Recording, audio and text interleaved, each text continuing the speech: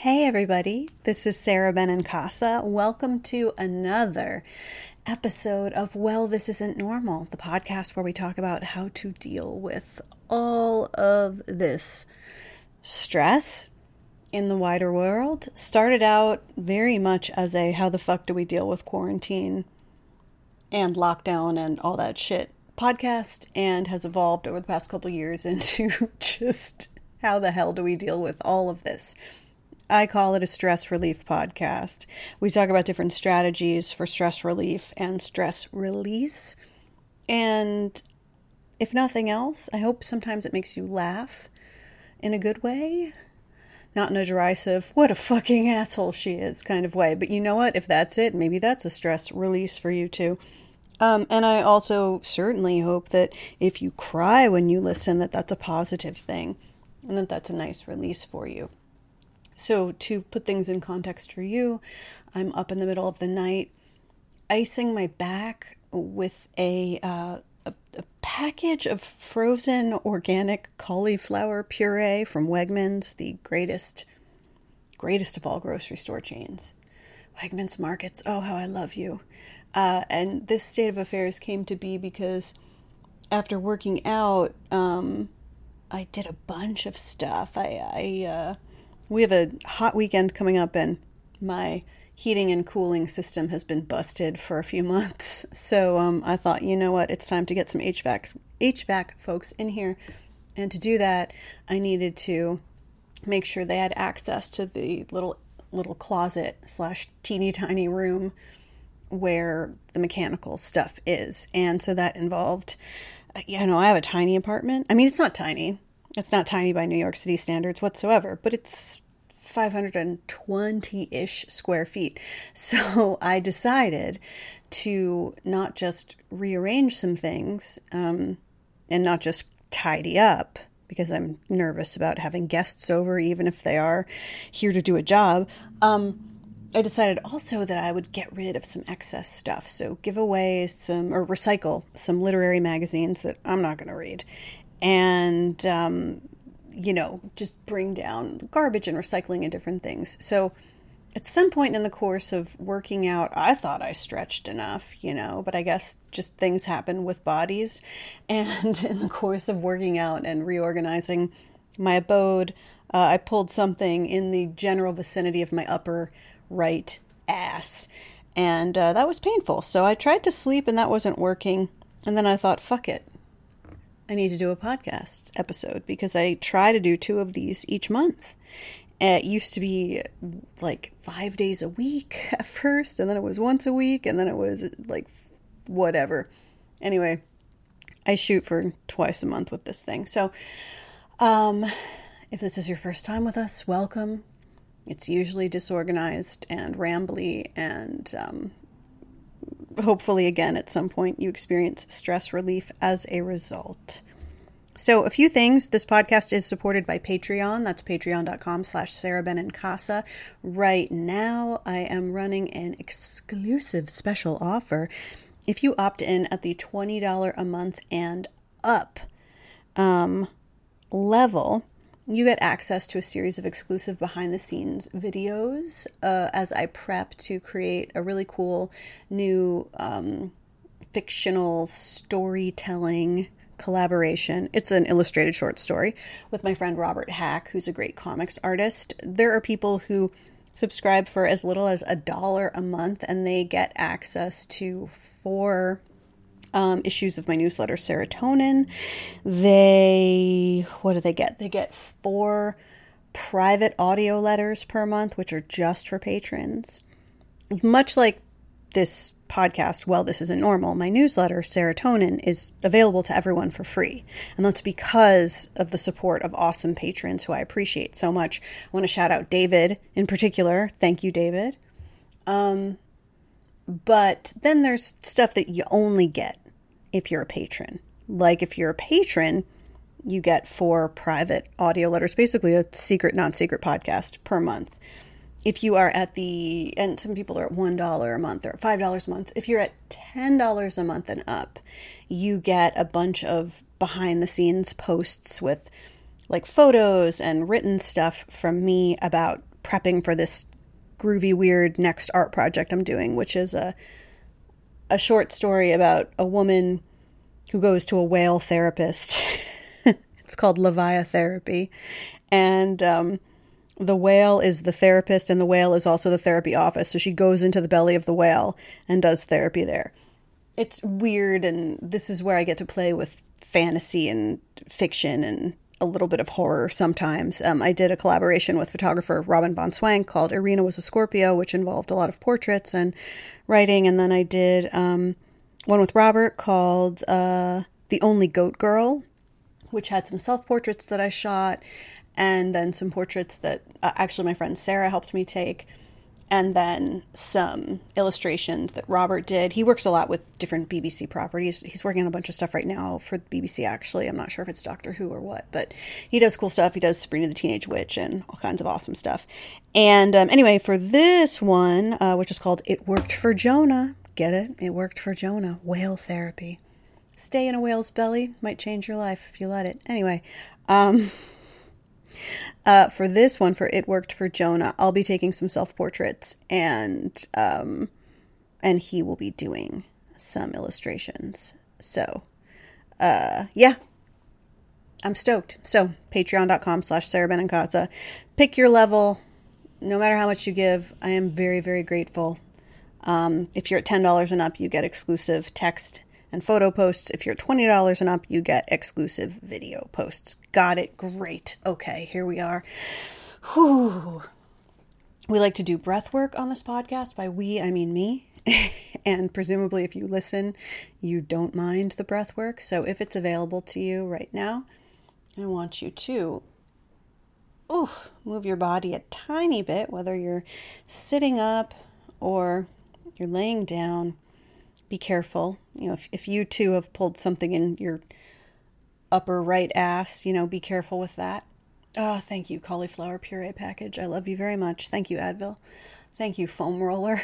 Thank you, CBD oil bath. Who knows if that helps or not? I don't fucking know. With Epsom salts, that shit does help, I think. Anyway, maybe you're hanging upside down. I don't know. Whatever position you're in, if it's available to you right now. Let's do some belly breathing, okay, for 3 rounds. So, get your belly nice and loose.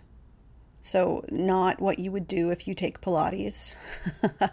You're not engaging your core right now. You're like really letting it go. Let yourself go. I give you permission. I encourage you in this moment to do that. Let's try and let those abdominal muscles have a little break. And they're still doing work for you no matter what. But let's take a deep breath in through the nose and hold. I could feel I wasn't able to breathe too deeply yet because I'm tense. And now breathe out through the mouth slowly.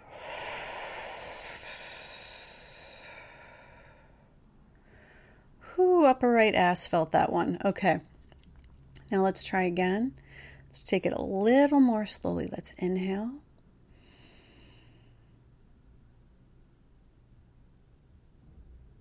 Try and take in a little more air. And now hold. And now exhale like you're squeezing all the toothpaste out of a tube. Keep going. A little more. Now breathe normally. Ooh, if you can, like if you're not driving, say, and it's okay to circle your neck, you don't need to maintain proper visibility at the moment, do that. Oh, if you need to yawn to let in more oxygen, do that. Okay. Try taking your noggin, and if you can, if it's available to you, drop your left ear to your left shoulder. Trust me, mine is nowhere the fuck near my left shoulder. I'm just saying in the general direction. I'm not straining. I'm just letting the weight of my giant head. It's not a giant head, but it is sizable, and some people think that my hair is the reason that I will complain that I have trouble fitting into hats. No, it's my cranium, okay? The weight sort of pull my ear a little bit closer to that left shoulder. And I noticed that I was clenching that left shoulder, relaxing it now. Okay, now gently bring your head up again, or, whatever position you were originally in. Go back to that. Let's go back to 1. And then take a deep breath. And exhale. And kind of drop your right ear in the general direction of your right shoulder. Upper right ass activated by that. I'm going very gently. And I'm making sure that I'm not squinching up my right shoulder, which is where it was before. Now it's kind of chilling out. Okay, and gently lift your head back up to center. All right. So, I hope that brought you a little bit of stress relief. And let's just remember, easy does it. Okay? I'm going to go easy today. We're going to trust that whatever needs to be taken care of will be taken care of. There's a point where our ability to do ends, and the need for others to do begins. We can only do so much, is another way of saying the awkward thing I just said. We can only do so much. I had a situation where I needed to get something to somebody recently, and I filled out the forms and did the things to get the thing to the person, sent it off. But there are people whose job it is to carry that thing, to create the thing, and to then carry the thing and deliver the thing to the person. And those people did not do that job.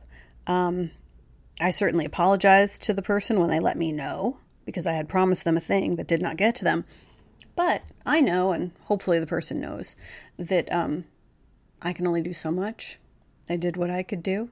Yeah, and it's disappointing, right? It's disappointing, and it's a lesson for the future, certainly, in whom to trust to get shit done, so that the thing that you want to get to another person actually gets to the other person. But it was what it was. We're all still alive, and hopefully eventually the thing will be created and brought to the other person. That's vague enough, right? I'm trying to make it super general so it's applicable. You know what I'm talking about. Anyway, I want to briefly talk about how you organize your day, how we organize our day, so that we can feel some degree of happiness or joy or peace, or at least just have a moment to breathe. My day very roughly goes like this, and I am somebody who lived for many years without a schedule. And I started to get a daily schedule about 5 years ago. And that was a good thing. And it eventually led me to make other good changes in my life. But, so I wake up, I pray, the prayer that I say, I meditate. I usually do some form of face massage. That helps me wake up, feels good. Some essential oils. I just added dry brushing a couple weeks ago. That is a good time. That'll get your blood flowing, and it's good for lymphatic drainage. It helps the lymph move around your body. And so dry brushing is a treat. Brush my teeth, put my contact lenses in, and recently added exercise. We'll see how that goes, considering the situation in the general vicinity of my upper right ass. It'll be very gentle, is my prediction for the exercise that I do tomorrow. Pretty early on, I have my first coffee. It's almost always a cold brew coffee. I take Prozac. Forgot that. Take Prozac. And I try every day to use my sort of foam back stretcher. It's just a thing that you lay on, and it's great. It's a Pilates invention thing, I guess. I try to use that 3 times a day. So, early in the day I use it first. And I have a full-time job, so I do my full-time job. And we don't have a lot of phone calls or video calls at my full-time job, which is great. I love that. It's mostly a lot of independent work, but we do collaborate. We do chat, or we email each other. So there's writing that I do for that. And I go through phases where I use a standing desk, which is very good for keeping your body engaged and good for heart health, I have read. I go through phases where I sit a lot. Sometimes I switch it up.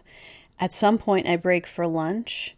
Did I mention breakfast? I usually like to make overnight oats because then I've got this treat waiting for me in the morning. So then at some point there's lunch, and I often start to run out of steam in the late afternoon, so I might take a nap, and then sometimes it's 1 hour, sometimes it's 2 hours, wake up, finish up whatever I needed to do from work, and if I have more energy, I'll get to some Patreon stuff. I'll get to Serotonin, which is the newsletter I mentioned, goes out 4 times a month, or I will do one of the 4 audio letters that go out just to patrons. Along the way, I'm texting with friends, catching up on what's going on. There is often a bath near the end of the day. I'm also spending time with my cat, by the way, throughout the day. But in the evening, I do like to unwind with an audiobook. Ah, sweet, sweet audiobook. How I love you. Audiobook, singular, audiobooks in general. And then eventually I go to sleep, and I go through phases where I can sleep through the night, and I go through phases where I try and I can't, or I sleep for a few hours and then wake up and whatever. And then I do it the same thing the next day. If I'm spending a lot of time on social media, which for me is, I tend to spend more time, I think, than the average person does on social media. So if I'm spending a lot of time, that's really a lot of time. If it's spending a lot of time, I'm probably not getting to do a ton of my own creative work.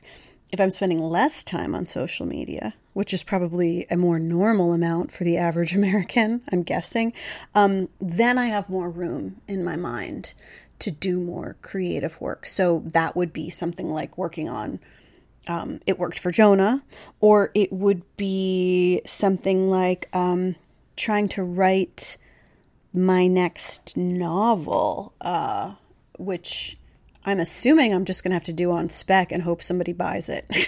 And that's talk about an undertaking, like some of you know, if you're writing a novel, you could be writing upwards of 50,000 words.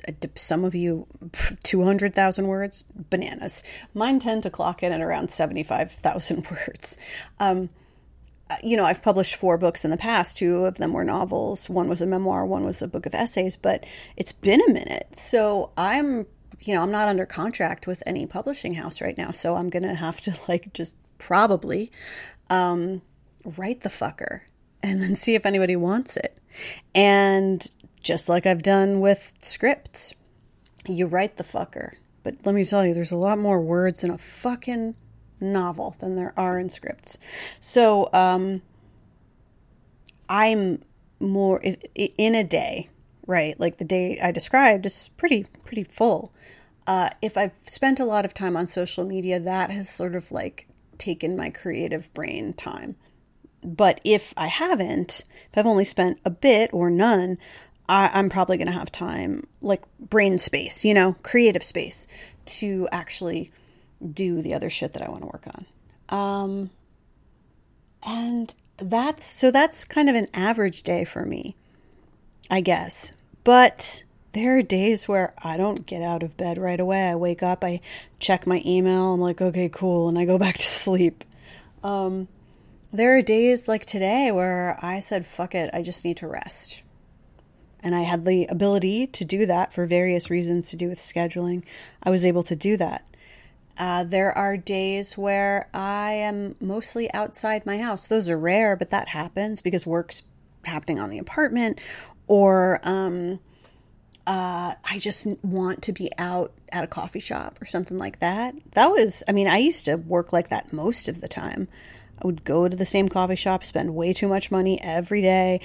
It was kind of like my office years ago. And so obviously after the pandemic, the ongoing pandemic, after the pandemic commenced, that certainly changed and has remained different. So that's kind of I guess, a portrait of my days. And if I'm struggling with depression, or I'm dealing with, I don't know, other stuff, I've got other errands to do, it doesn't look like that. But that's sort of what it looks like. The key ingredients for me would be prayer, Prozac, meditation, eating good food, drinking enough water, and I've recently added regular exercise. Those things, oh God, and coffee, sweet coffee, I love you. Those things are helpful. I also need rest and quiet. Another thing about social media that I have realized very recently was I'm actually kind of a shy person, which I don't seem like a shy person, but I was as a child, and shyness does come up for me. And more than that, though, I mean, I also enjoy people and can be quite gregarious, but more than that, though, I am somebody who needs a lot of quiet and a lot of alone time. So what I realized is the reason that I feel more able to generate creativity and art when I'm not spending as much time on social media is because when I'm on social media, I feel, in a sense, like I'm at a party or a crowded office or something. I feel like I'm around human beings, and it can be really fucking draining. Sometimes it's fun, but other times it's fucking draining. And to some extent, I have the ability when I'm socializing with humans to choose whom I'm going to interact with or whom I'm going to see. Largely on social media, if I'm on Twitter, certain stuff gets filtered out. I mute a lot of people. I block people. I don't want to fucking deal with people. But shit gets through, and people say all sorts of wild stuff because I don't exist to them. I'm not real to them. They develop a parasocial relationship with the sound of my voice through the podcast or through things that I write. So they think that they know me because they've read things that I've written which appear to reveal a lot. But they're getting a fraction of the person I am. Conversely, I have that parasocial relationship with people who I see and follow online. And it can become really exhausting and really sort of throw off one's understanding of boundaries and what is appropriate to say to another human being or not, and what is appropriate to accept. And so these are just things I've been thinking about, and perhaps you have as well. I think a lot of us inevitably come to contend with these issues, and it changes over time.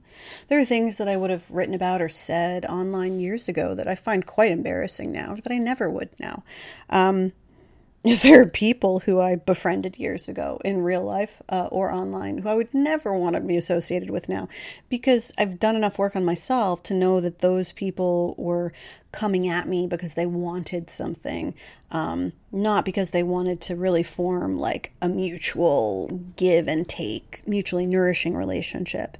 And that's something that I got into a bit in an earlier episode where I talked about how during this time period, a lot of people have written to me and talked to me in person, online, on the phone, whatever. People I knew or strangers, when I've brought the subject up, have had something to say about how their friendship life has changed over the course of the pandemic, and how they have begun to whittle down the people with whom they engage for their own self-protection and for other reasons.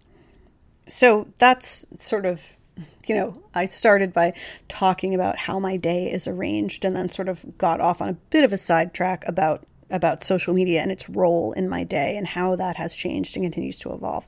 But let's go pretty old school. I've got a book right here called Daily Rituals, Women at Work, 143 Artists on How They Paint, Write, Perform, Direct, Choreograph, Design, Sculpt, Compose, Dance, etc. It's by Mason Curry. If you've been a subscriber to Serotonin, the newsletter, for a minute, or you've listened to this podcast, you've heard or seen me bring up Mason a number of times. He's just, fucking fabulous. And he writes about people's routines. Like, all right. And it's amazing. Artists' routines. I find it so deeply comforting. Holy shit. Let's look at, so here's one about Alma Thomas. She lived from 1891 to 1978. The first African American woman to have a solo exhibition at the Whitney Museum of American Art, Thomas taught art to public school students in Washington, D.C. for 25 years while pursuing her own practice on the side.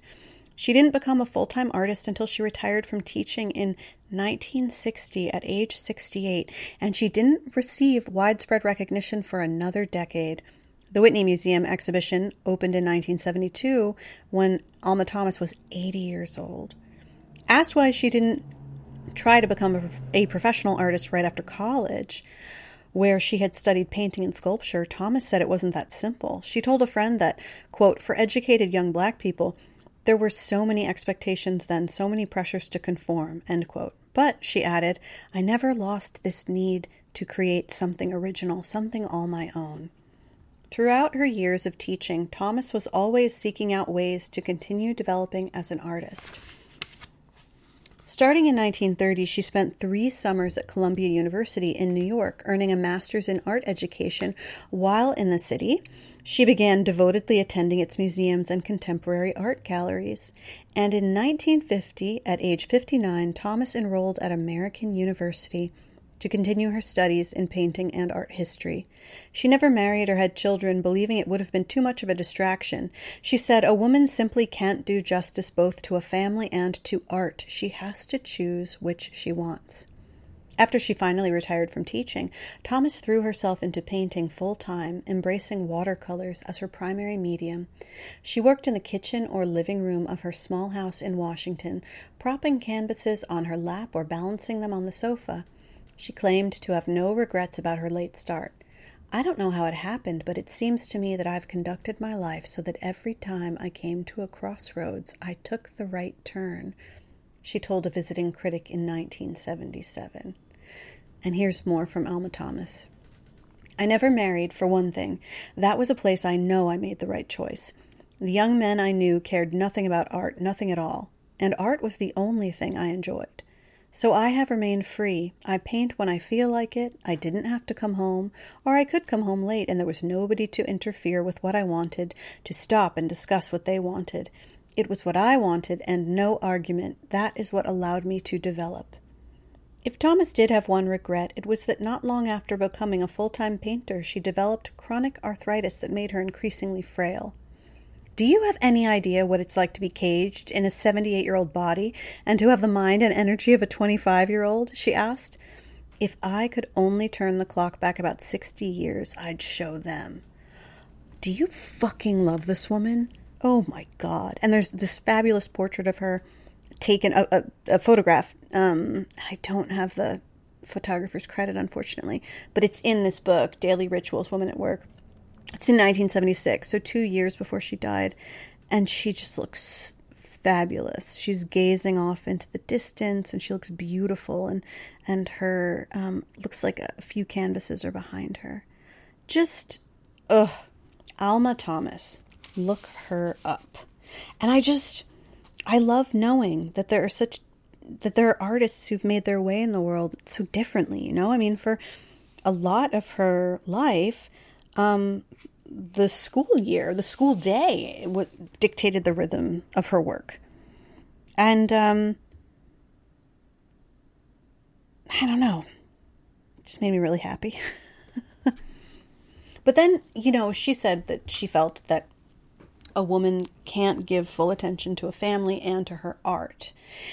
And, then there are other people who say it's totally possible. But I do think that some sacrifices have to be made one way or the other. I'm not a parent. If I had wanted to initially pursue motherhood and marriage, and it probably would have been both for me, at a young age, you know, that would have really changed the way I developed as an artist. I think that for me, I feel more ready in some ways now to be a bigger part of family life than I did when I was younger, because I needed to take time to figure out who I was and to develop as an artist, because that's just so important to me. And I had to try so many different things and do so many different things, stand-up comedy and sketch comedy and writing essays and writing books and hosting a radio show and then podcasting and acting and different things. And I guess like when I was younger, I just thought, okay, so I never really fantasized about getting married or having children. I guess I just sort of assumed, when I was a little kid, like, oh, okay, I guess that's what you do. But I wanted to be some sort of crusading journalist. So I thought I would, get great grades in middle school and then high school and go to some fancy college and do great and then go to some master's program and be great at that and be some sort of, fantastic Pulitzer Prize winning journalist. And that's not how my life unfolded. Thank God. It would have been cool if it had, but I don't know. It just turned out I was into more stuff than I knew existed when I was 8 years old. How about you? I mean, think about what you wanted to do and be when you were 8 years old, and think about where you're at now. I mean, my guess would be that if you didn't achieve those things, you're pretty sure it's okay, because what a child thinks is the ideal adult life is often not actually the ideal adult life. I'm not saying you lead the ideal adult life. I'm just saying that however you arrange your day, however you pay your bills, like, it's probably more grounded in reality and in lived experience than, oh, I saw this thing on TV, so I want to be that thing. Okay, now here's a bit of a different lifestyle. This is Alice Neel, Neel, 1900 to 1984. Neel was one of the great portrait artists of the 20th century, although she didn't begin to be recognized. This seems very typical for women visual artists, painters and sculptors in particular. Although she didn't begin to be recognized until she was in her 60s and had been working in near obscurity for decades. Despite poverty, critical and commercial neglect, and the responsibility of raising her 2 sons alone, Neel managed to paint pretty much every day, getting by on various forms of government assistance. Initially drawing a salary as a works progress administration artist. And then, when that program ended, so the WPA was designed to create jobs, right? I believe it was an FDR program, and it was groundbreaking, and a lot of the work we regard as foundational for modern art, modern contemporary American art, was in part funded by the WPA, because those folks had WPA jobs, and they might be painting murals or doing administrative stuff or whatever, but it gave them the money to not starve and to be able to buy supplies and do their own work as well. And then, when that program ended, collecting welfare. According to her family, she was also a lifelong shoplifter.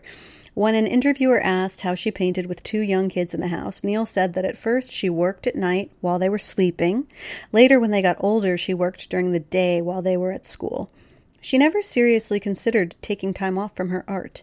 If you decide you are going to have children and give up painting during the time you have them, you give it up forever, she said. Or if you don't, you just become a dilettante. It must be a continuous thing. Oh, you may stop for a few months, but I don't think you can decide to stop for years and do a different thing. You get divorced from your art. In this and everything else, Neel refused to compromise. It was the artist's prerogative to be selfish, she thought, and she would not feel guilty about it, especially when male artists were granted these privileges without question. She told students in a 1972 lecture, "I felt women represented a dreary way of life, always helping a man and never performing themselves, whereas I wanted to be an artist myself. I could certainly have accomplished more with a good wife. That is quite male chauvinist, but this was the world with which I was confronted." That is powerful. But this was the world with which I was confronted. The fact that she didn't have a choice, but that she made it work. I mean, she didn't have a choice in terms of like I said earlier, right? There's a place where our ability to do ends, and then other people have to do work too. And so she could do what she could, but she couldn't make the government change. She couldn't make the society change. She couldn't magically create a world where women were legally given the honor of being paid equal pay for equal work. We still don't live in that world. She couldn't magically create like subsidized childcare or healthcare. So she did what she had to do to get by, but she got it done.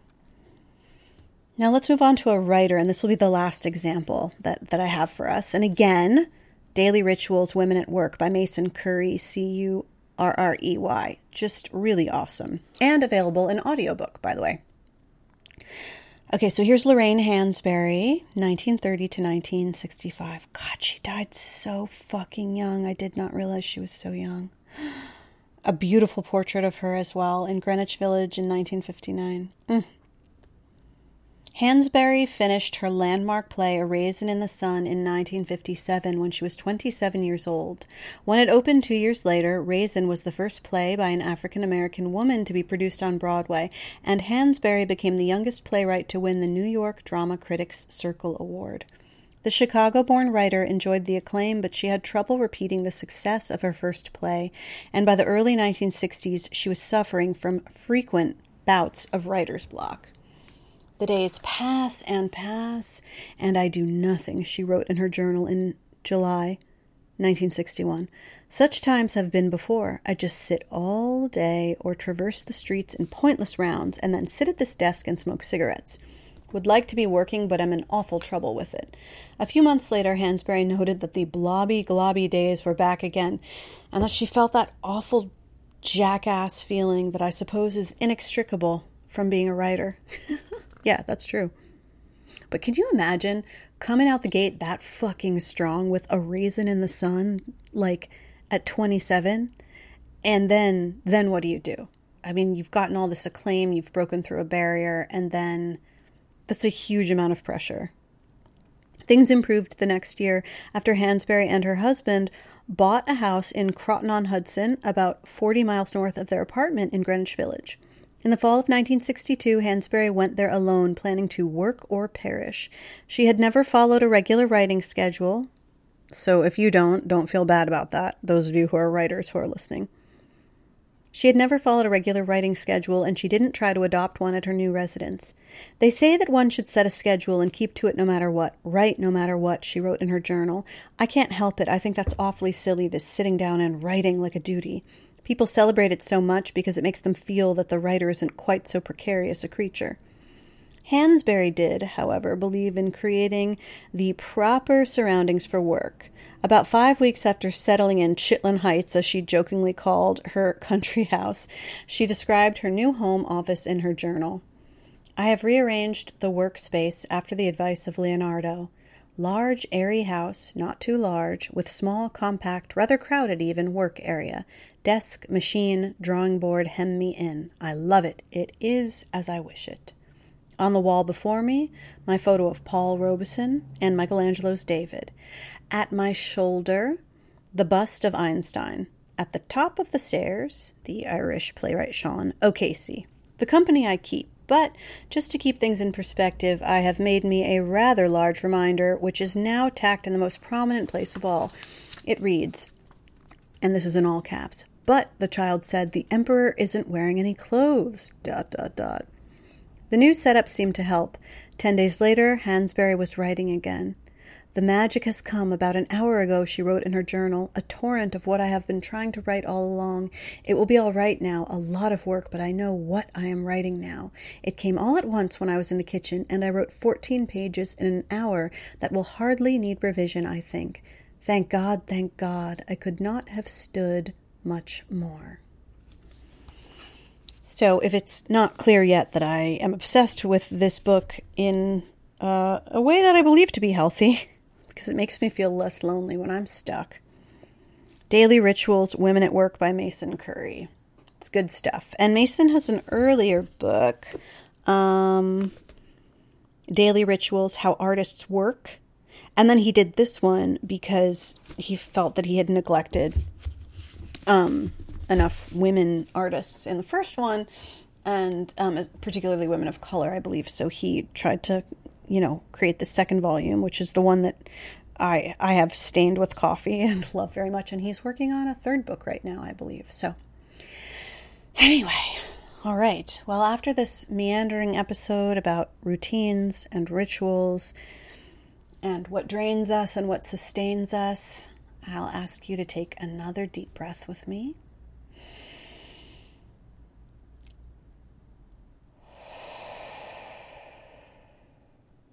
And let's do one more, again, if it's available to you.